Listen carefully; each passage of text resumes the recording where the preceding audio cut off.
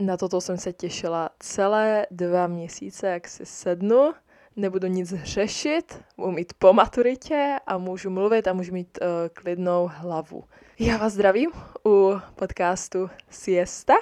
Opět a zase, já jsem úplně jako nadšená, protože mě to hrozně chybělo a až teď si uvědomuju, jak to prostě mám ráda, to, co dělám a proč to dělám. A já vám musím říct, že tyhle 2 měsíce pro mě byly ty nejtěžší, snad, neřekla bych nejtěžší měsíce v mém životě, to ne, ale bylo to určitě intenzivní, jak s přípravou na maturitu, protože jsem maturovala, jsem ve 4. ročníku, už střední teda pase, už jako po maturitě všechno dopadlo skvěle, dobře, nebylo to podle úplně mých představ, jak jsem si myslela, že to dopadne, ale jsem ráda, že všechno dopadlo tak, jak dopadlo nakonec a že už jsem teda řekla bye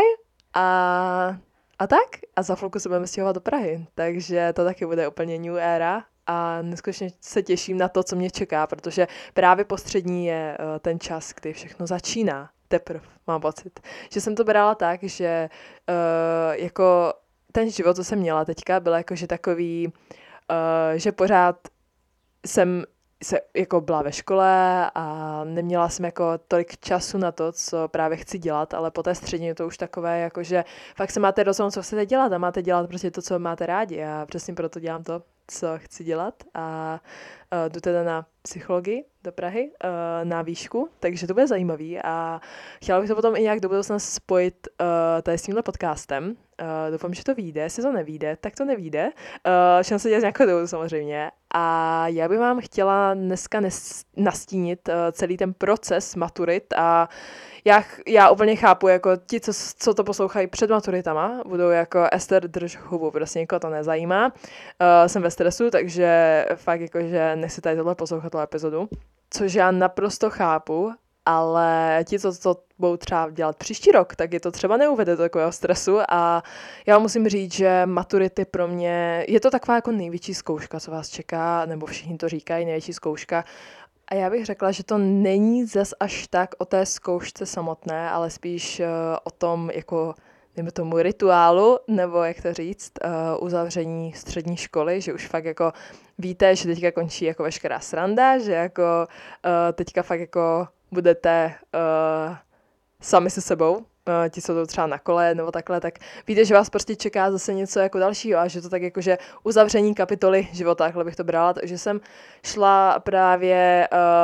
v ten den té maturity, jakože ne kvůli jako těch zkoušek takhle, protože jsem věděla, že to zvládnu aspoň na tu 4, ale spíš fakt jakože o tom, jako si to i užít ten den. Jako teďka to zní fakt jako blbě, ale fakt jako z toho dne fakt jako načerpat nejvíc, protože se tam prostě poslední jako den všichni v té škole a vidíte se takhle samozřejmě potom jako mají různé akce, jakože nějaké pomaturitní, jakože chlastačky a tyhle věci, ale i tak to nebude stejný, už nebudete v té škole a už prostě nebudete v tom stresu a ve všem. To je hrozně vtipný, protože vy, kdybyste mě viděli den před maturitou, jak jsem to všechno jako prožívala doma, tak to bylo jako hodně intenzivní, zvláště jako noc před maturitou. To jsem si řekla jako hele, jako zítra to vlastně už je a tohle a jako to zní, jako bych vůbec nebyla ve stresu, ale já jsem to fakt jako prožívala naplno, ale spíš mi připadá furt, že lidi hledají nějaký jako, jak nebýt ve stresu a různý prostě podcasty, jak se vypořádat se stresem a všechno, ale to k tomu patří zároveň. Jako každý ten stres zvládá jinak. Já teda nejsem jako já si myslím, že jsem i flegmatik, jako částečně hodně, že mi jako 99,9% věcí jako jedno. Jo, že já to mám i tak jako v rodině, to máme tak, že prostě některé věci jako vůbec neřeším, některé řeším až moc a mám to takhle prostě naučený v rodině. Takže i ta jako maturita pro mě nebyla úplně ta největší stresová záležitost. Mně to spíš jako nedocházelo, že už to je. A tím pádem jsem to zvládala jakože celkem dobře, se mi bylo fakt jako špatně hned před maturitou, ale musím říct, že to nebylo nějak jako extrémní, že bych omdlívala nebo takhle, protože jako malá jsem zvládala stres fakt špatně, ještě mluvit před lidma. To si vůbec nemůžu představit, kdybych měla podcast před 5 lety, jaké by to bylo. Já bych podle mě ani nevzala ten mikrofon do ruky, ani bych nemohla nic říct, protože já jsem nebyla jako introvertní dítě, to bych určitě neřekla. Ani jsem nebyla nějak jako extrovertní, jakože měla jsem nějaké svoje kamarády a nepotřebovala jsem se bavit s někým jiným a vyzvat před lidma, absolutně ne, jakože když jsem měla prezentaci před třídou, tak to bylo úplně nejhorší, prostě měla jsem bobky z toho 14 dní jsem nechtěla do školy vůbec předtím a v ten den jsem se vždycky vyhýbala těm hodinám, jakože extrém. Teďka to jsem taky actually dělala, protože i tak to není úplně komfortní, ale myslím si, že tím je, že mám podcast a že se můžu jako více sebevědomá v tom prezentování sama sebe a v mých názorech, takže to taky určitě u té maturity dělá velký rozdíl, když to právě umíte. To bych taky někdy mohla nahrát epizodu o tom, jak jsem si to vytvořila, ale já si myslím, jako, že jsem nic extra nedělala. Podle mě jsem prostě se nejvíc jako vysouvala ze své komfortní zóny, tím, že dělám třeba to taky není úplně, jako stává se to mojí komfortní zónou už dost, ale vůbec to tak nebylo před rokem. A taky prostě vysouvat co nejvíc ze své komfortní zóny, co nejvíc prostě vysouvat před lidma a fakt jako ne do nějakých extrémů, začít fakt jako po malých úplně kručcích až k tomu, že u maturity nebudete tolik nervózní mluvit před někým. Mi právě i učitelka říkala, že já jsem si vytáhla teda knížku maturity, kterou jsem nečetla a nelíbila se mi ta knížka, upřímně fakt jako nelíbila se mi, ale jako četla jsem jako rozbor takhle, jo, četla jsem rozbor, ten se mi nelíbil teda, takže soudím hned celá knížka, že byla hrozná, takže tak, ale pak jsem věděla, že tuhle knížku fakt nechci. Jo, jak jsem tam viděla to číslo 6, tak jsem byla jako ježišimaria, co to bude, doufám, že to bude zločin a trest, jinak nevím. Ale nakonec to byl teda od Guy de Maupassant, Miláček, což jako byla fakt knížka, kterou jsem z celého srdce nechtěla. Možná bych jako radši měla Lolitu nebo nějakou takovou těžší knížku, protože to byla taková, spíš to byla jako lehká knížka, ale složitý děj, moc postav a bylo to takový jako zbytečný úplně. Mi připadalo, jako ta knížka prostě byla jako o ničem, ale o všem, prostě děj absolutně hrozný. Ale no jako Lolita není moc lepší, co si budem, ale fakt jako jsem to zdala nezajímavé ta knížka. Ale to je jedno, o tom jsem nechtěla mluvit, ale o tom spíš, že mi fakt jako potom učitelka řekla, že jsem měla štěstí, že jsem to uměla obkecat a že jsem fakt jako vypadala sebevědomě. Když jsem řekla sebe větší blbost, tak prostě jsem vypadala, že tomu věřím i sama. Takže podle mě to je fakt jako důležité v životě, fakt jako naučit se věřit si.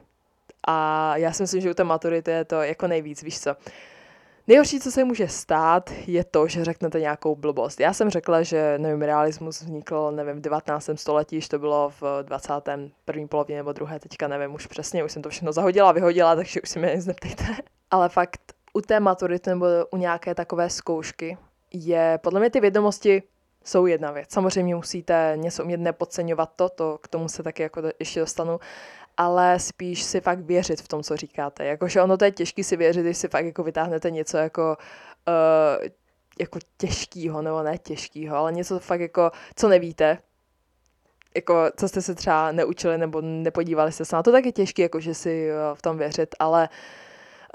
já jakože sice tohle říkám, ale když jsem si vytáhla jako úplně nejlehčí otázku z biologie, jakože úplně tu nejlehčí otázku, tak jsem dostala 3 z biologie a vydala jsem si trávicí soustavu a dostala jsem 3. I was fucking embarrassed. Jako vzpomínám si, že když jsme to brali ve škole, tak jsem to uměla úplně dobře, jako neměla jsem to úplně skvěle, ale prostě věděla jsem co a jak, věděla jsem, kolik zubů máme a toto, ale já jsem na tom potítku fakt jakože nenapsala skoro nic. Já jsem fakt jako nevěděla, protože jsem měla předtím španělštinu, češtinu a to mě vůbec neomlouvá, ale fakt jako mi to úplně jako vypadlo. Tímhle vám nechci strašit. Možná to bylo tím, že prostě to bylo 404 a fakt jako to bylo těžké se naučit ta biologie, ale věřím, že když si to jako zopakujete dostatečně, já jsem se to učila moc pozdě, fakt na poslední jako 3 týdny nebo 14 dní, takže to taky jako doporučuji fakt začít po malých krůčcích, což říkám právě maturantům, kteří budou maturovat příští rok, jakože podle mě to říká úplně každý, že začněte třeba tak jako v únoru a tohle, já vím, že stejně nezačnete v únoru, že si to prostě necháte na ten květen, ale jako takhle je to fakt jako lepší se to naučit prostě včas a tohle, ale víme, že stejně to dopadne tak, jako to dopadne, ale zvládnete to i tak. Jako maturita, berte to fakt jako ten rituál, neberte to nějak jako extra,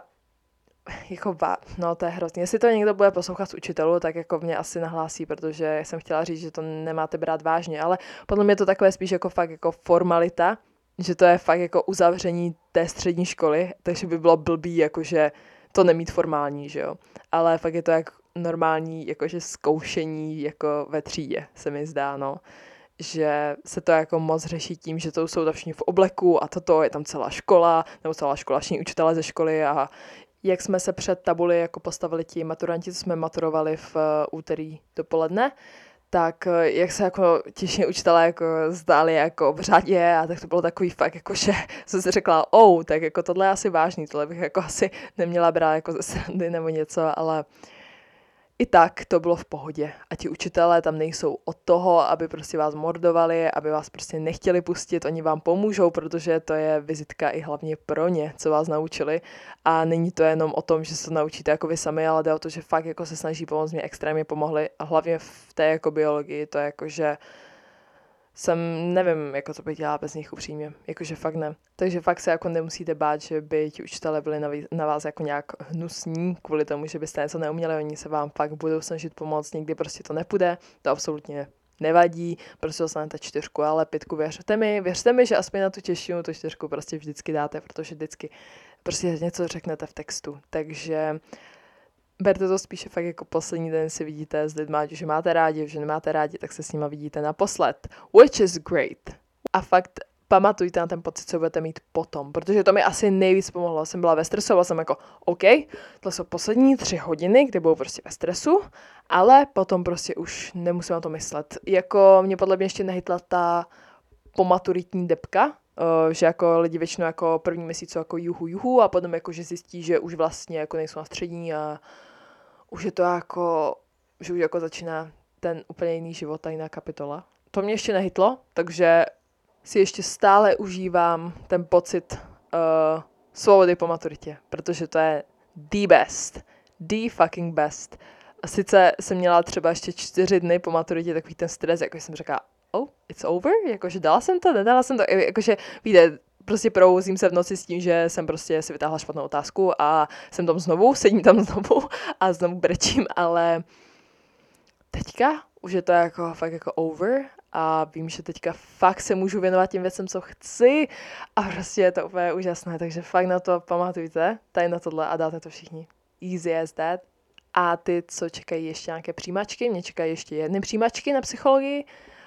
příští týden v sobotu, takže fingers crossed, uvidíme, ale pamatujte, že všechno se dělá z nějakého důvodu a všechno se zvládne a věřte mi, že pokud maturitu opravdu nepodceníte, tak to uděláte úplně všichni. Tak jo, dnešní epizoda byla trošku kratší, ale nechtěla jsem nic po 2 měsících nahrávat půlhodinového a nějaké deep téma, protože se mi zdá jako super to tak nějak osvěžit nějakým úplně něčím jiným, co se stalo teďka v poslední době, protože mi připadá blbost nahrávat pořád nějaké takové